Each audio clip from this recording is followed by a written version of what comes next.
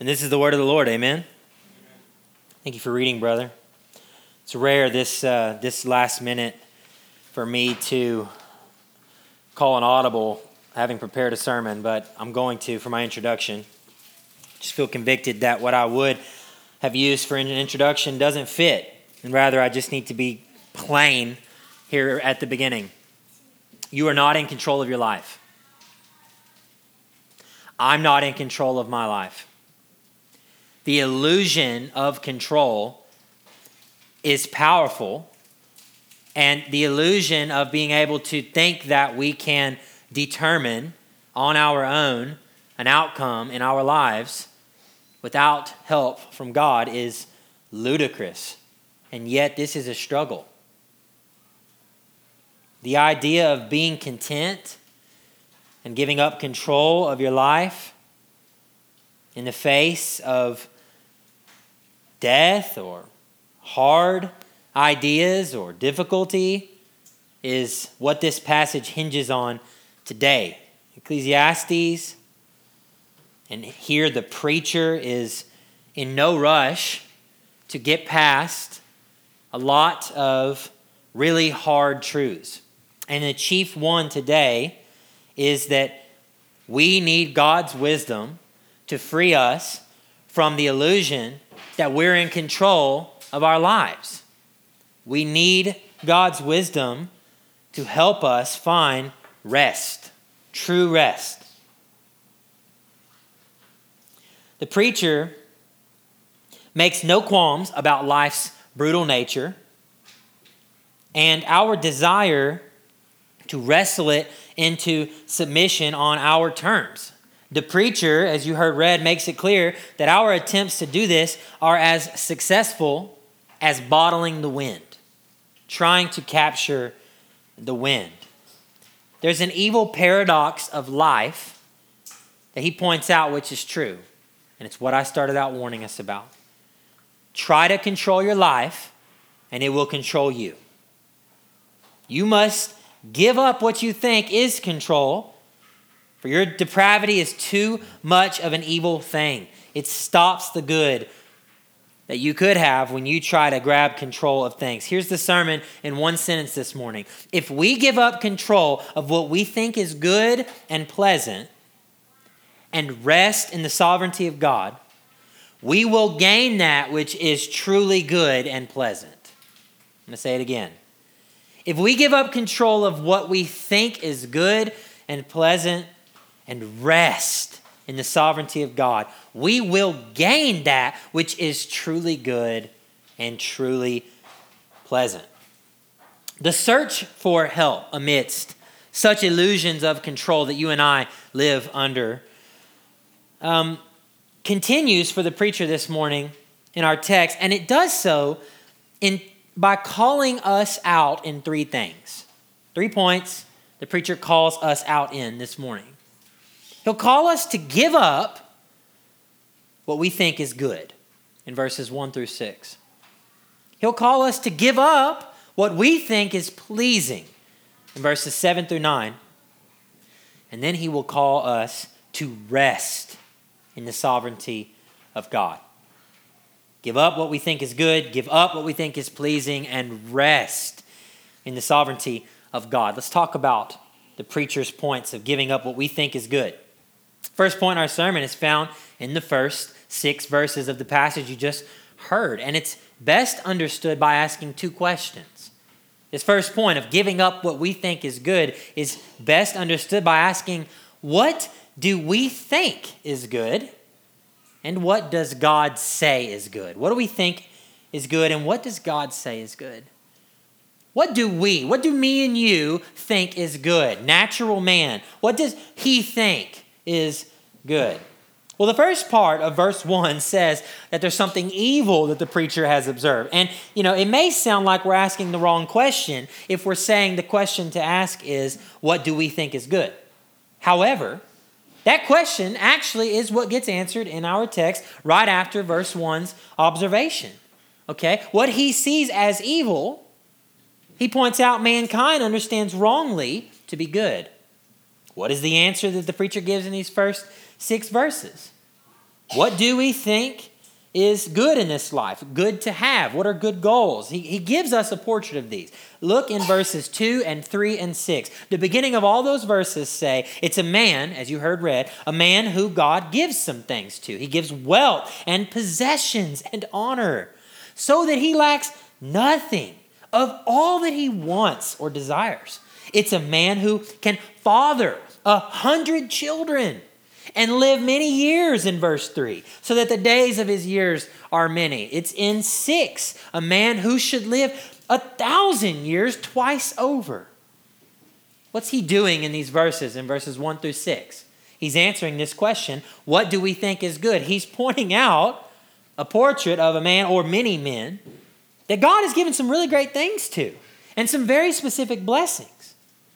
I want you to read this in the context that it was given, because context is important. The Hebrews who were reading and understanding this as Scripture from God, when it was written in Solomon's day, when it came to the categories of what's just been mentioned, wealth, possession, living a long life, having many years, having lots of children that you father and bring into the world, these for them would have been reminders of God's covenant and God's promise to them as his people. That's what would have reminded them as they read this wisdom. And since the time of their forefather of the faith, Abraham, and all his descendants, God's people were hopeful for this stuff. They would have said, what do we think is good? Living in the land that God has promised us. Having our enemies beneath us as we rule in this land. Having the wealth. Having generations of children and God's blessing. You see, the reader understands riches and wealth mixed with material goods. And for them, it's also this idea of honor that's there. Because they would have been perceived by surrounding nations as being respectable and being there. This is the decadence of Solomon's wisdom, saying, here is God's wisdom. And they would have honor. I mean, to hear this is for them to think we would be Adam and not fail to sin. We would have a garden, but we wouldn't sin in it. What more could someone want? I mean, for the Hebrew, the author in these few verses, as we're looking at the good and what they would call good, he's pointed those things out. It's like an equivalent to the American dream for us. We would look at our life, cut away the bad, and ask, hey, what do we think is good? And we would say things similar to this in our own terms. Make sure I have a nice house. Make sure I have good, reliable transportation and good cars. I want to have a lot of fun. I need a deep relationship with a spouse. I want healthy kids, maybe a couple of them, not too many. A picket fence, a nice place, a quiet life, a good life, a comfortable life. What more could a man or a woman want today? It is very clear the preacher has this hypothetical man as the main illustration of the evil burden that he's talking about in 1. And there's no more for him to want. That's the idea of this man that's being painted in these verses. He can't want anymore. A good way to think about, what do we think is good as you read these verses? Let's step into just the daily terms, the daily idea of this blessing. I mean, think about a man whose bed is so big and so great. He had whatever pick of mattress to rest on in the night. He has a MyPillow wrapped around his neck. He can't get more comfortable. He wakes up in prosperity. He gets ready with the help of servants, largely eliminating any issue that he would have with working to provide for himself. He goes and eats all his meals that are prepared. They're healthy, they're delicious, they're endless in their options. They're all at his disposal. He gets dressed in clothes that are the nicest on earth, fitted for his body, tailored out of the finest fabrics. His friends are in abundance. His days are passed with wonderful activity. He's busy day to day because he has fun. When he wants to play, he plays. When he wants to nap, he naps. When he eats what he wants. He has it all. Lacks nothing in his fleshly, worldly appetite. The Ecclesiastes preacher answers the question, what do we think is good? What does a natural man think is good? This life I just described, a day in that life. That's the good life. It was true then, as the reader would read and think about this man being presented. It's true today. However, remember though, we're asking what natural man thinks is good. He may think this is the best, but God is using the preacher to point out the evil in this thought, right? Look at verse 1 again. He said, there is an evil I have seen in this world, and it is something that lies heavy on mankind. The preacher says this evil that he has seen, it lies on a man. It's heavy on him. What does that mean? What does it mean? Well, other translations show that this is understood to mean a burden that is on all of us, all of humanity. They feel this burden. And the question is, do all people really feel burdened about this topic? Is that the preacher's intent to say this? And I think yes, because he's speaking vaguely enough on the subject because he wants to throw all of us in the lot. These questions are vague and general. These statements are large at this point because we're coming to the middle point of this book and we're trying to recap a lot of stuff right here at this moment. And so either way, the point is made that what we would say is good, what we think is good, he has exposed right here in verse 1, though he gives these, to say very plainly, the answer is, this is grievous evil. If you pursue these things, what you call good is going to betray you. What you call good is going to fail you.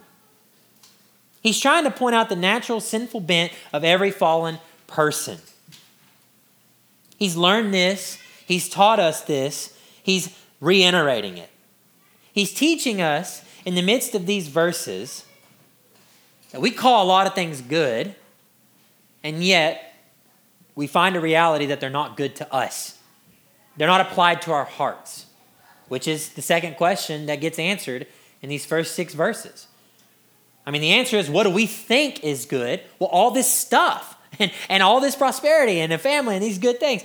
But what does God say is good?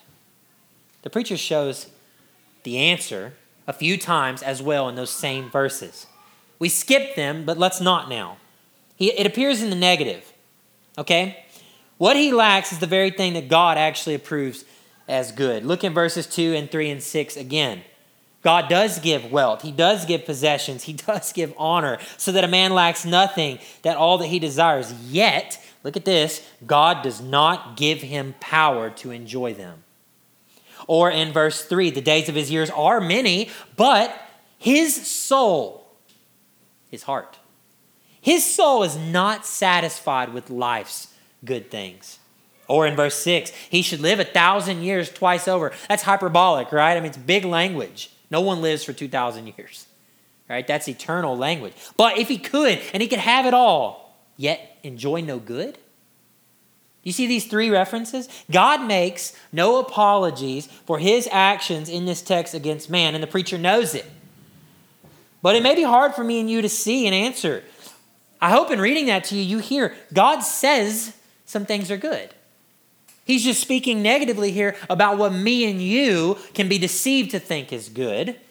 We hear that God says the power to enjoy life, being satisfied with good things and enjoying the good things he grants, are within God's power. And maybe we instantly question God's motives. The preacher is asking, he's why tell us what you say is good and then not give it to man? That question arises, I think, as you hear that first very provocative statement about God. God almost seems indicted in this text, right? It's almost like God is saying, I won't give you the good. I'll withhold it. Is the preacher being so bold to say that God has taken the power away just by his free and sovereign choice? We must ask ourselves, is that in God's character? Let me stop you right there before you or me would get out of control, because you see, from our perspective, it's the wrong question. And the answer, therefore, is no, it's not. Nor should it be understood by us. The scriptures from the beginning have always been clear that good things belong to God and that God has freely given them to mankind to enjoy. Just quickly think about the first man. The first man had all of this that we're talking about, and he had no sinful appetite until His own presumption and temptation to sin came into the picture. Do you remember that story in Genesis? That we love Adam freely choosing to rebel against God's good wealth? Adam choosing to rebel against God's possession and honor that he had bestowed on him? Do you know what the Lord did not do? The Lord did not stop him. He did not stop Adam. Why? It's because he's a loving father who would not force his son to do something. He is simultaneously, however, a powerful father that when that son does something, he will punish what is deserved for such foolish rebellion. That was the narrative then. Here's the preacher pointing out. Man's promise from God that he will surely die is true. And one outworking of that is right here in the final part of verse 2. Man is without the power of God on his own to enjoy the good gifts that belong to God and are given to him.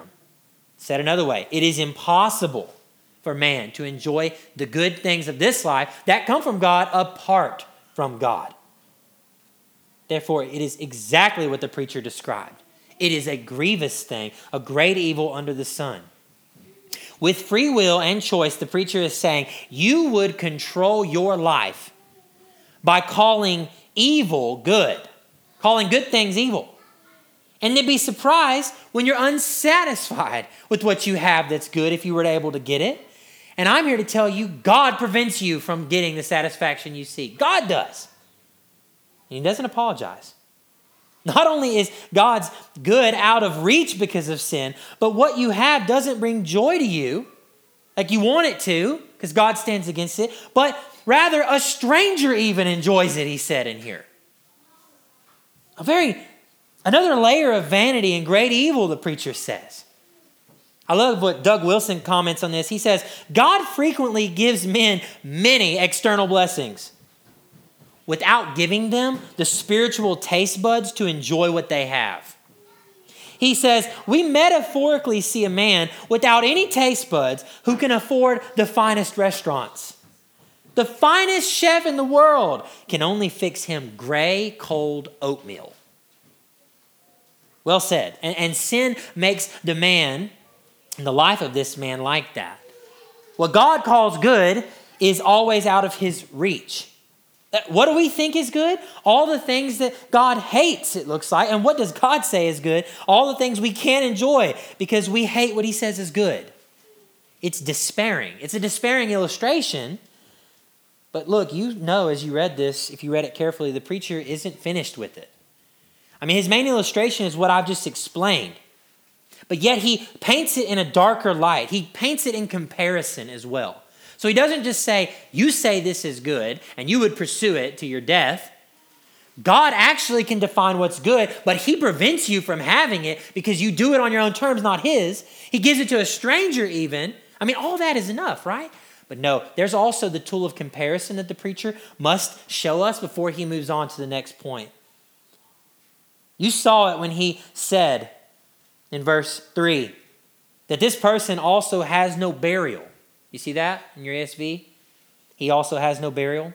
You know, Hebrew scholars actually note there in that verse that, and this is a quote from a good commentary, that this Hebrew is traditionally treated as part of a description of our man's sorry final state. Like it just kind of includes it. And that's where the ESV goes. But there's another way to interpret this, that this idiom here, this idea of he has no burial.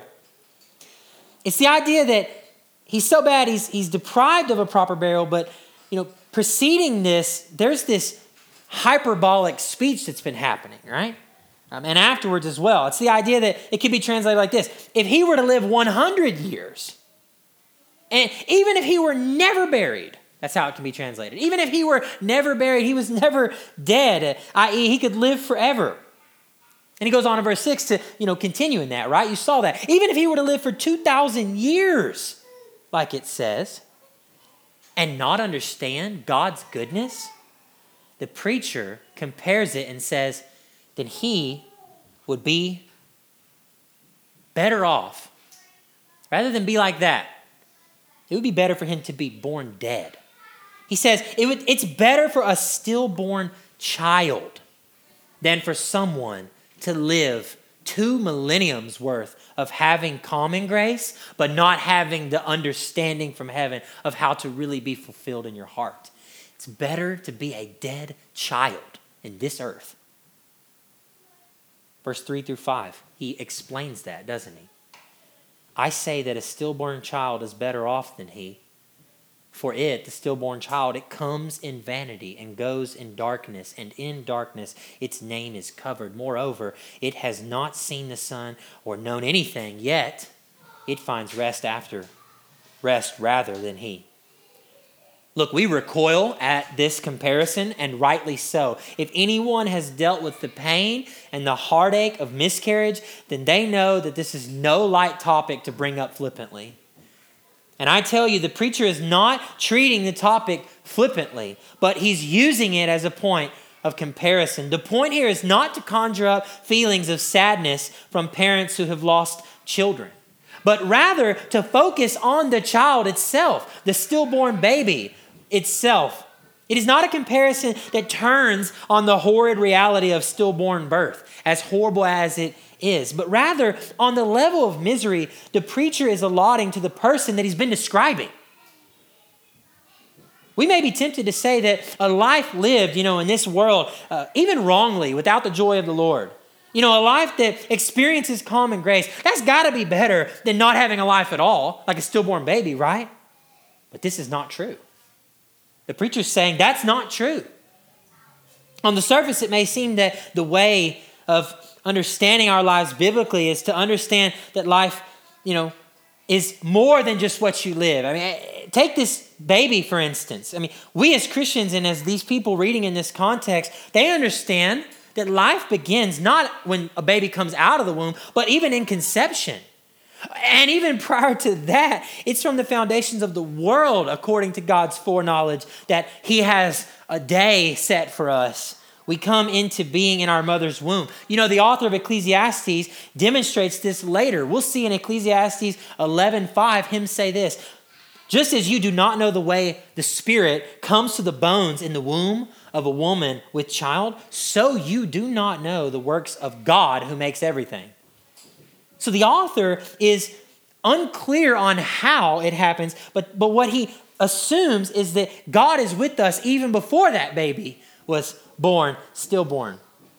Before I explain, will you just think with me for a second? It's really interesting to realize that Solomon himself, the likely author of this, has an older sibling of his in heaven as he reflects on these things. You see, David, his father, had another baby in sin with his mother, Bathsheba, didn't he?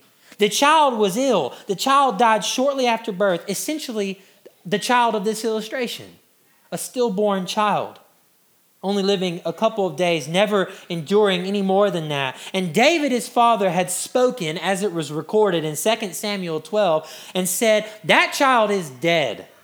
Why should I fast?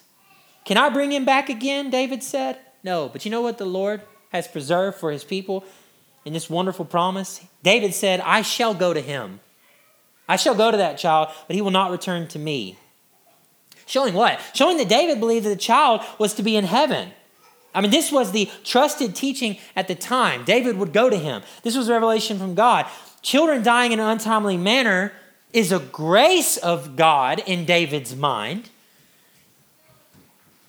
in the sense that, as John MacArthur says, to be the life of a stillborn is to go straight into heaven, to be safe in the arms of God. This type of teaching is where, there's relief, right? But listen, this relief biblically is understood by the reader in its context, because this child never knew the rebellion that this illustration is trying to underscore. He never knew the disobedience. He never knew the senseless rat race of getting all that you would say is good and forgetting that God is the one who can give you true satisfaction. I mean, this comparison raises the stakes. It raises the mistake of fallen man to a place to realize that when he loves what is good over God, and that God is really going to keep him from the truest good. Our first point finds its conclusion there. We must give up what we think is good. We must understand what God says is good. That's what the preacher wants to call us to. And his second point is similar. His first point, give up what we think is good. His second point, give up what we think is pleasing. Our two questions are going to serve us again here. In verses 7 through 9, he does it in half the time. What do we think is pleasing? And what does God show and say is actually pleasing? Look at verse 7 with me. What do we think is pleasing? Verse 7, all the toil of man is for his mouth, yet his appetite is not satisfied. In other words, we very simply crave what gives us pleasure. This is not positive. It is a great evil as well as point 1 was. The preacher is condemning what we think is pleasing. What me and you in our natural state, our sinful state, think is pleasing. And what that is that he's describing in this proverb, this is a proverb in the middle of this. And in this simple idiom, this pithy idea, he's trying to encapsulate all. The Powerball culture, the desire for the best of everything, the lottery of life, your desires on full blast. In this verse, the preacher strips man bare. In this simple proverb, you get stripped down to base instinct. He exposes base desire in people. We are people who at our core, we serve ourselves. Apart from God and his goodness, we find it impossible to fully constrain our fleshly desires, every single one of them. And the examples of this idiom, pointing to this insatiable appetites, what that means is unsatisfied sinful desire. The illustrations are numerous. So for brevity, we will just take one from the scriptures this morning. We'll take sexual immorality. Whether you are in the throes of this struggle or not, sexual immorality is something all of us face. It's one of this appetite not being satisfied. Proverb wisdom that he's talking about. It's something all of us face, a base instinct. The Bible never denies it. The Bible is honest from the beginning of its pages. And you will find in Scripture concerning sexual immorality a comparison to many things. You will find rape and you will find incest, deviance and orgies, addictions and bestiality. You'll find polygamy and homosexuality and heterosexual sin. You'll find flippant lust and all of this, not on your news feed, which you know, but in the pages of Holy Writ. You will find the honest evaluation. Through the centuries of humanity, the appetite of unsatisfied sexual deviance has left its mark on every single kingdom and empire. You will find the toil of men for his mouth and his unsatisfied appetite in this sin corresponding to every major time period. You can see every presidential seat, every chairman, every world leader, every spiritual advisor. You will see pastorates, entire ministries, kings, bishops, priests. You will find teachers and professors, construction workers, teachers, neighbors. All of them will have their categorical match of people being unwilling to give up their insatiable desire for evil and lust, and it crushing on a grand scale often what they have built. I'm not saying that every single president in every country throughout all of time has had grandiose failure in this area. I'm just saying you can't find any place in culture that there isn't one example to match, one story, one person, one leader where sexual immorality is not reached. We live in a statistically driven world to a point of madness, but you know that studies show nonetheless, that 90% of those who sexually abuse children, they do so because they themselves were assaulted as children. If we focus on this one vice of man, just one amidst this verse 7 proverbial warning, we can see that we're disciple makers of our appetites. Our raging appetites cause the most devastating effects, and this one highlights it. For what? For what purpose? To fulfill an appetite that's never satisfied? Yes, sadly, we simply find it pleasing to harm another person in this way. All the toil for man is for his mouth, yet his appetite is not satisfied. Remember, this is an idiom, a proverb cast over all categories. I'm just focusing on this one issue, but brother, sister, don't be naive. You can place this into any category. Natural man eats until he's sick. He builds wealth until his bones are brittle and he falls headlong into his field of what he's built. You can do this in studying. You can do this in every place of life. I think the scriptures grip a hold of sexual morality, though. And that's why I've picked it. I mean, let's just pick the clearest example in Old Testament writ. You know the story of the city of Sodom and Gomorrah. You know the story that city had in it Lot, a descendant of the promise, Abraham's nephew. And in Genesis 19, there's this record of the Canaanite culture in Sodom that had descended into grotesque sexual violence. In that city, all the men, Moses records explicitly on purpose, all the men desire to make a ganged assault on beautiful angels in the likeness of men that have come to Lot's house. Lot gives his own daughters, they won't have it. God judges this city. How? With fire and sulfur. He rains down from heaven. A terrible scene in Genesis 19. The only survivors, Lot and his daughters, not even his wife, who looks longingly on the past of that city to be turned into a pillar of salt. All we have, Lot and his 2 daughters. The story ends at that point when they get out, and the reader, if you've read Genesis 19, takes a bit of a breath. It's hard. I mean, you're sad to see that everyone sees the fire and smoke rising. But at least the insatiable desire for sin has been wounded, right? And as soon as you would catch your breath in Genesis 19, you're short-winded again. Why?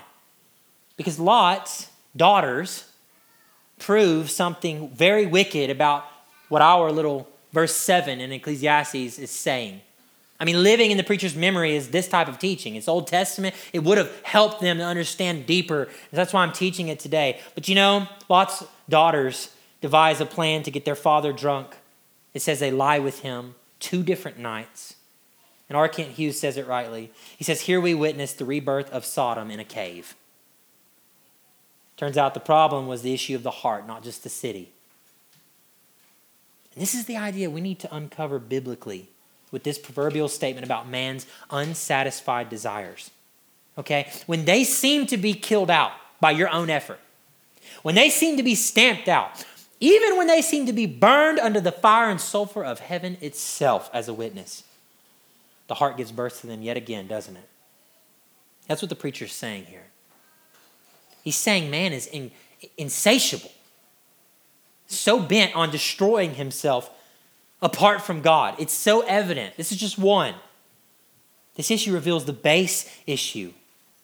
It's why our culture is raving mad today among the current revolution concerning the sexual revolution or the ideological revolutions or all these things. It's not political. It's insatiable. That's the fallen condition of man as the preacher sees it here. No satisfaction. He calls pleasure good and pursues it to the worst degree. Any issue to this point, the preacher says, is going to hurt us. This appetite for sinful desire is a problem. It's the problem. So what does man think is pleasing? A lot of bad things. What does God show? What does God say is pleasing? Well, does God show us in these verses? Yes, but he does so by allusion. Okay? The preacher alludes to what is to be pursued. Look at verse 8. What advantage has the wise man over the fool? What does the poor man have who knows how to conduct himself before the living or those who aren't poor? The preacher asks on behalf of the truth. What is the point of living this way? As much as we like to think that, some will be wise enough to overcome these damaging desires, we're reminded that no advantage comes by our own merit right here. Look what he does very quickly. What I just told you, unpacking verse 7 in a very dark way. I hope you have enough holiness and enough desire for good to recoil from that. That can't be me. And instantly in verse 8 he says, you would draw that distinction, wouldn't you? You would claim wisdom. He says, what does the wise man and the fool have in the light of what I'm trying to talk about? Nothing. There's no distinctions. What is a poor man who can walk into a very rich place with the right clothes on and deceive everybody? Is he really deceiving God? You see, there's illusions behind these questions. We like to draw lines. We say things like, hey, be on the right side of history. Vote for this legislation. Identify yourself in this way. Pick this tribe. I am not that, I'm this. And he says, are you wise? Are you a fool? Do you have Poor man faking out the rich. Look at the hypocrisy of your own life. For what purpose is it? Fleeting pleasures that don't please God. See, he's alluding that God can be pleased by us. That's in these questions, but it's not going to come through that pursuit. Look at verse 9. The illusion is clearer here, right? Better, so we have some hope. Better is the sight of the eyes and the wandering of the appetite. This also, though, is vanity and a striving after wind. The illusion is clearer here. What pleases God and leads us into our conclusion, what is that? Well, it starts here. This isn't the end of it, but here's where it starts. If you're going to take the preacher's advice up to this point, you're going to realize that what you have in front of you, what you can see, if you'll stop looking at other people's stuff, if you'll stop looking at what you think you desire, right? If you'll just look at what's right in front of you, better is to see what's right here, you will realize there is plenty to condemn. There is plenty to point out that all your decisions are thwarted by sin, that all your desires are insatiable. Okay? He's trying to say, forget now verse 7 because you don't want to look verse 7 in the face. You think you understand your sin. You do not want to see an untamed man in yourself. He's saying what you can see, he's alluding, what you can see should be enough. In other words, what is concrete in your life that's hard and difficult, whether it's trial you can't control or it's temptation that you fail in. He's saying what is nasty enough about life is enough. Why don't you start there and get an answer? He's saying unchecked sin will bring unwanted surprises. Okay? So deal with what's in front of you. The Lord is pleased when you and me realize how unchecked and how dangerous our sin actually is. For when we get that, then we get the biggest help that comes from him. And that's what he's alluding to. Now, guys, the preacher uses this word that we've seen now 6 times. He uses this word striving after wind, this idea of chasing after the wind. This is now the 7th time in this book that you've heard that. That's not a mistake. It's a literary device. You remember that these people trust and worship the same God you and I do, who in 7 days created this whole thing, right? Out of his love, he creates the world in 7 days. In completion, God rests. There's this hope. And so the preacher, taking a very hopeful thing, has now given you 7 reasons that you, if you go back and listen to the sermons or study in the past, that when you chase after something that's not God's will, you're chasing wind. This is kind of the halfway point.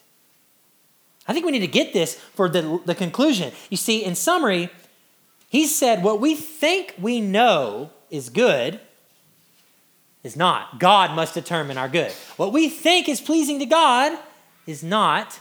God must determine what's pleasing for him. He's alluding to it. And then he points to this striving after wind. He points to restlessness. Okay?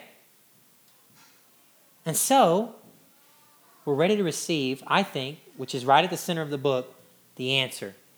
The answer to tell us what's good, of how to please God, and hear me if you're weary this morning, the rest that we seek. Augustine said in his Confessions, our souls are restless until they rest in him. The preacher has worked hard to set up, I think, verses 10 through 12, which is our final point. You have to give up, number one, what you think is good. You have to give up what you think is pleasing to God, and you have to rest instead in the sovereignty of God. That's the third point here.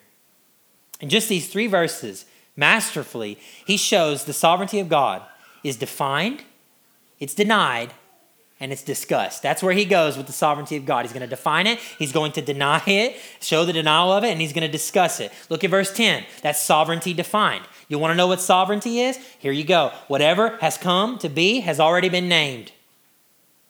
And it is known what man is, and that he, man, is not able to dispute with one stronger than him. What's the preacher's definition of sovereignty? The he and the man is against something that's stronger than him. Do you know what that is? It's God. God is stronger than every single person. In theology, we call God omnipotent. It means he has unlimited power and he's able to do anything. Ask yourself the question, why does God's supreme omnipotence appear as a conclusion of sorts to the first half of this entire book? Is this idea, this definition, is it centerpiece for good reason? Let me tell you this morning, I think so. I think so. The idea among mankind that we can get away with our own desire for created things, that we can do so on any term we deem fit. That idea lands us in opposition to the lordship of God as creator, right? I mean, the power and presence and sovereignty of God's omnipotence, it's not to be questioned, it's not to be challenged, and it's not to be trifled with. For man to feel his insatiable desires, as we have seen for 6 chapters in this book, to have all the pleasures he wants, to understand community, to have hard work, to perceive things that are good, to have unexplainable bad and difficulties, and for him to not acknowledge God who has put eternity into his heart for any reason is ludicrous. A right answer from God to this type of pride among his created order is to display his power as a reminder. The preacher for 6 chapters and weeks for us has been concerned that me and you are quickly able to lose sight of God's power. We're drones, monotonous in our activity, forgetting that this activity is with a purpose and it's connected to a holy creator. And the warning for the preacher in verse 10 bursts forward. We forget the right divide in our justifications. And he's right to remind us. It's daring because it's going to make you more restless for a moment, right? Because you get a little frustrated when you've tried to do it on your own and God shows up and you realize everything you had is bankrupt now. But that's the good. Shai Linne says it in poetic form in his poem, Spread His Fame. He says that God is beyond our vocabulary. God's actions, they vary. His wrath is scary, and all of his adversaries, they're imaginary. That's what the preacher's saying. The Bible's language entertains for our teaching. It just entertains for our teaching this idea that we're actually an adversary of God. Okay, the Bible teaches you're an enemy of God, but it only does so to allow the opportunity for you to peek at God's holiness. The actual fate of being an adversary of God is exactly what verse 10 is saying. No one disputes with God. No one is stronger with him. All will be toppled if they try to go against his will. I mean, that's serious language. And to have a peek at that, to get a peek at God's holiness is enough. It should be to get our hearts to that right response that we want. To do something with what is good and to try to understand how to please him. A right understanding of God's power should do that, the preacher says. Sovereignty defined. Yet sovereignty gets denied. Verse 11. Here's how we sometimes react. The more words, the more vanity, he says. And what is the advantage to man? For who knows what is good for man while he lives the few days of his vain life, which he passes like a shadow on a wall, under the sun. Who can tell man what will be after him under the sun? And the passage ends. Why these questions? Why this statement? He wants to point out that we may define sovereignty, but often this is where our discussion of it ends, and that's bad for us. That's what he's saying. Well, when you find in Scripture the clear teaching on God's sovereign power displayed, you need to make note that the response is not verse 11. Okay?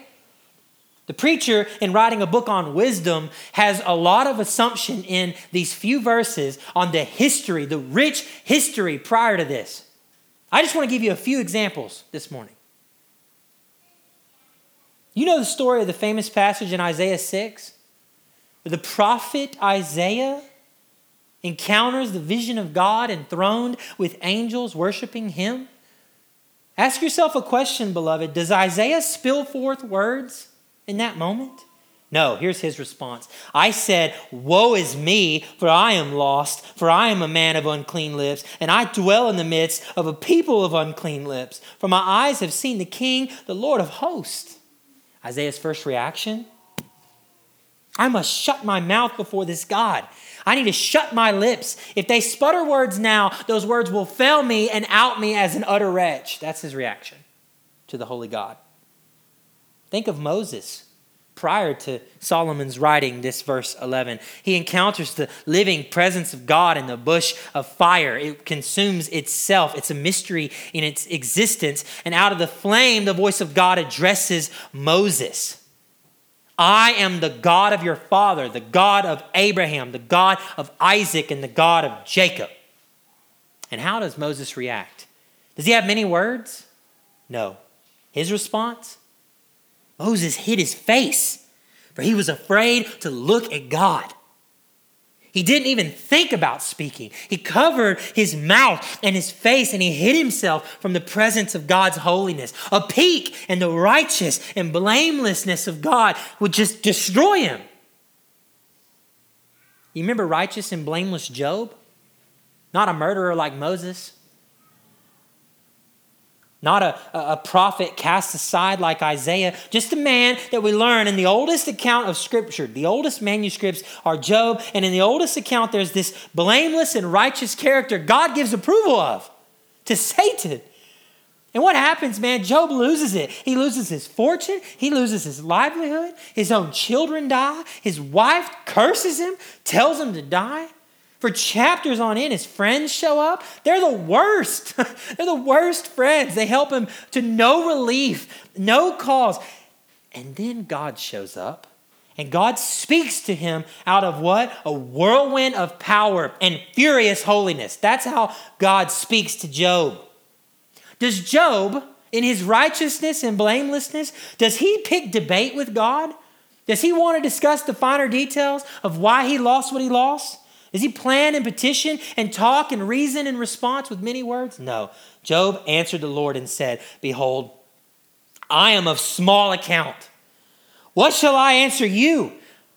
I lay my hand on my mouth. I have spoken once, and I will not answer twice, but I will proceed no further. What was wisdom? For Job to shut up and dare not indict himself anymore before the holy God. One peek into the fury of God's power, who created Leviathan and the war horse and stands on the seas. And Job is fully aware what I considered to be awful, God, it's not. You're terrible.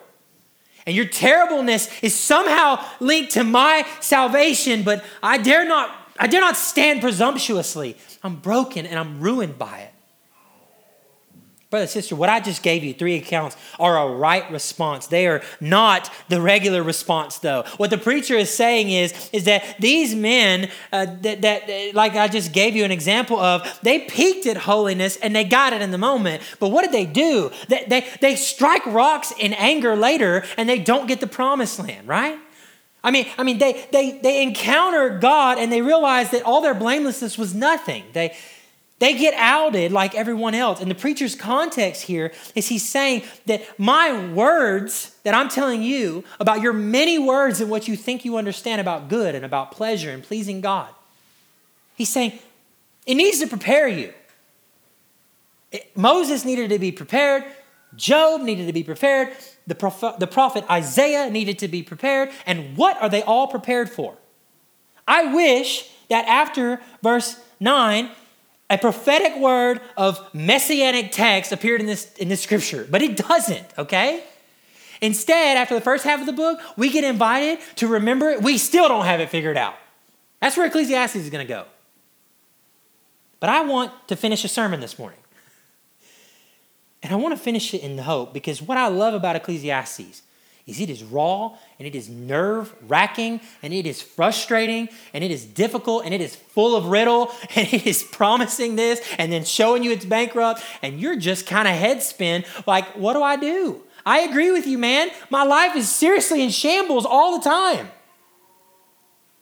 And it primes the heart by just shredding any idea of self-sustainability, and it demands you stare into heaven. Get your eyes above the sun. I mean, this text ended like chapter 1 in saying, what will there be after him under the sun? You don't want the answer. You want to actually get above the sun.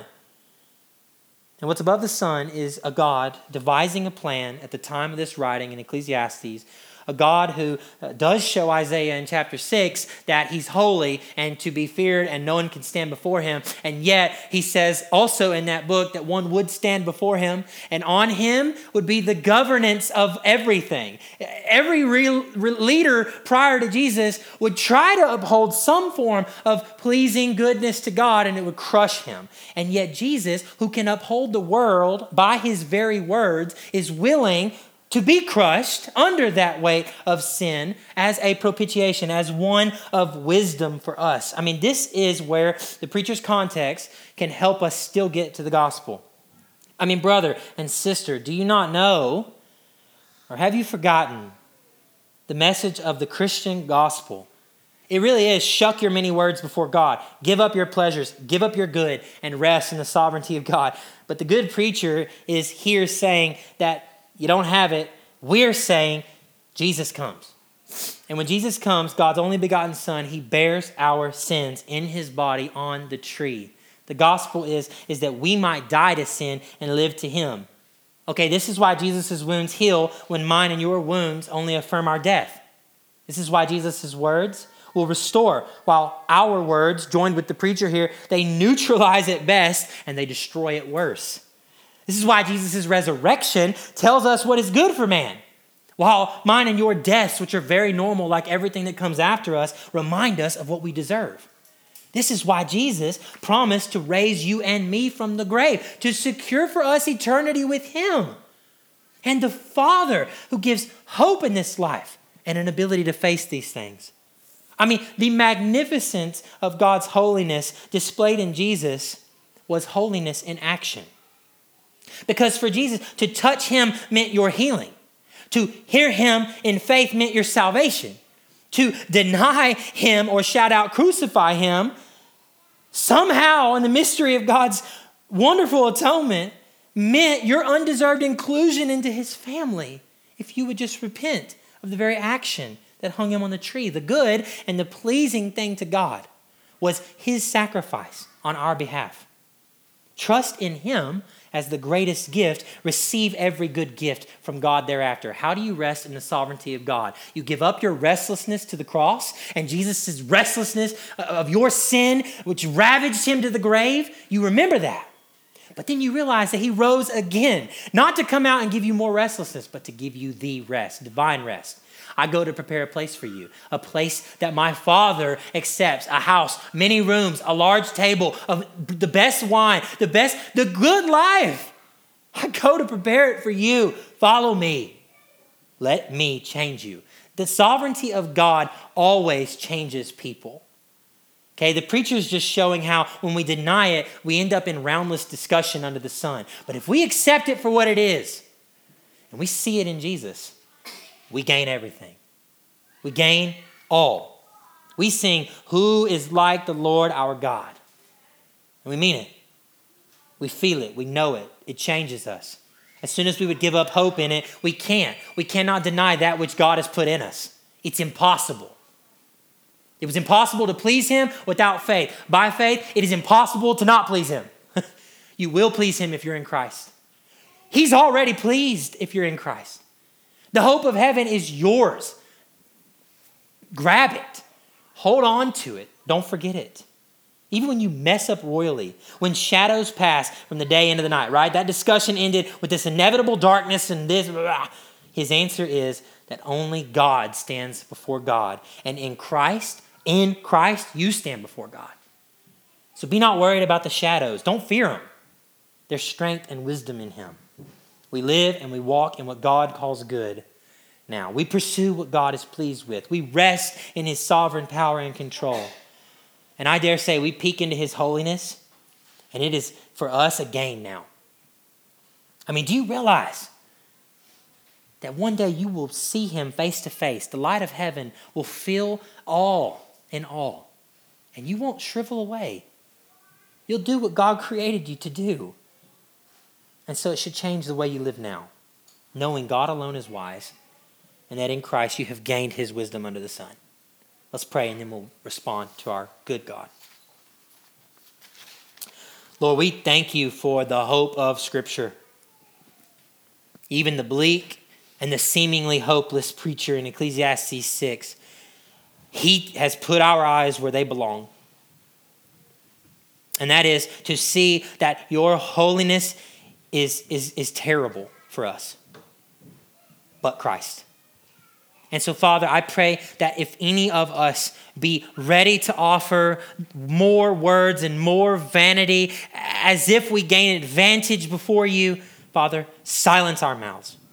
Father, shut us up in your holiness so that we, without a word, can see the Jesus who has died for us without a word. Never was he returning vial with vial, but in trust and in obedience to you, submitting himself wholly for us. A lamb sheared before you, God, in total silence. You turning your face away so that you could gaze upon us for eternity. What gain? What do we have in this reward, God? It's indescribable. And so, Lord, I pray that you would root your holiness deep in us, God, and grant us the ability to rightly respond and to never forget that you are good to us. Your gifts are wonderful. And Father, we can enjoy them in you. So Father, hear our song. Meet us in confession and in restitution, in assurance of pardon, God, and in commission today. God, meet us in the rest of this time. Send us forth into this world, we pray. In Jesus' name, amen.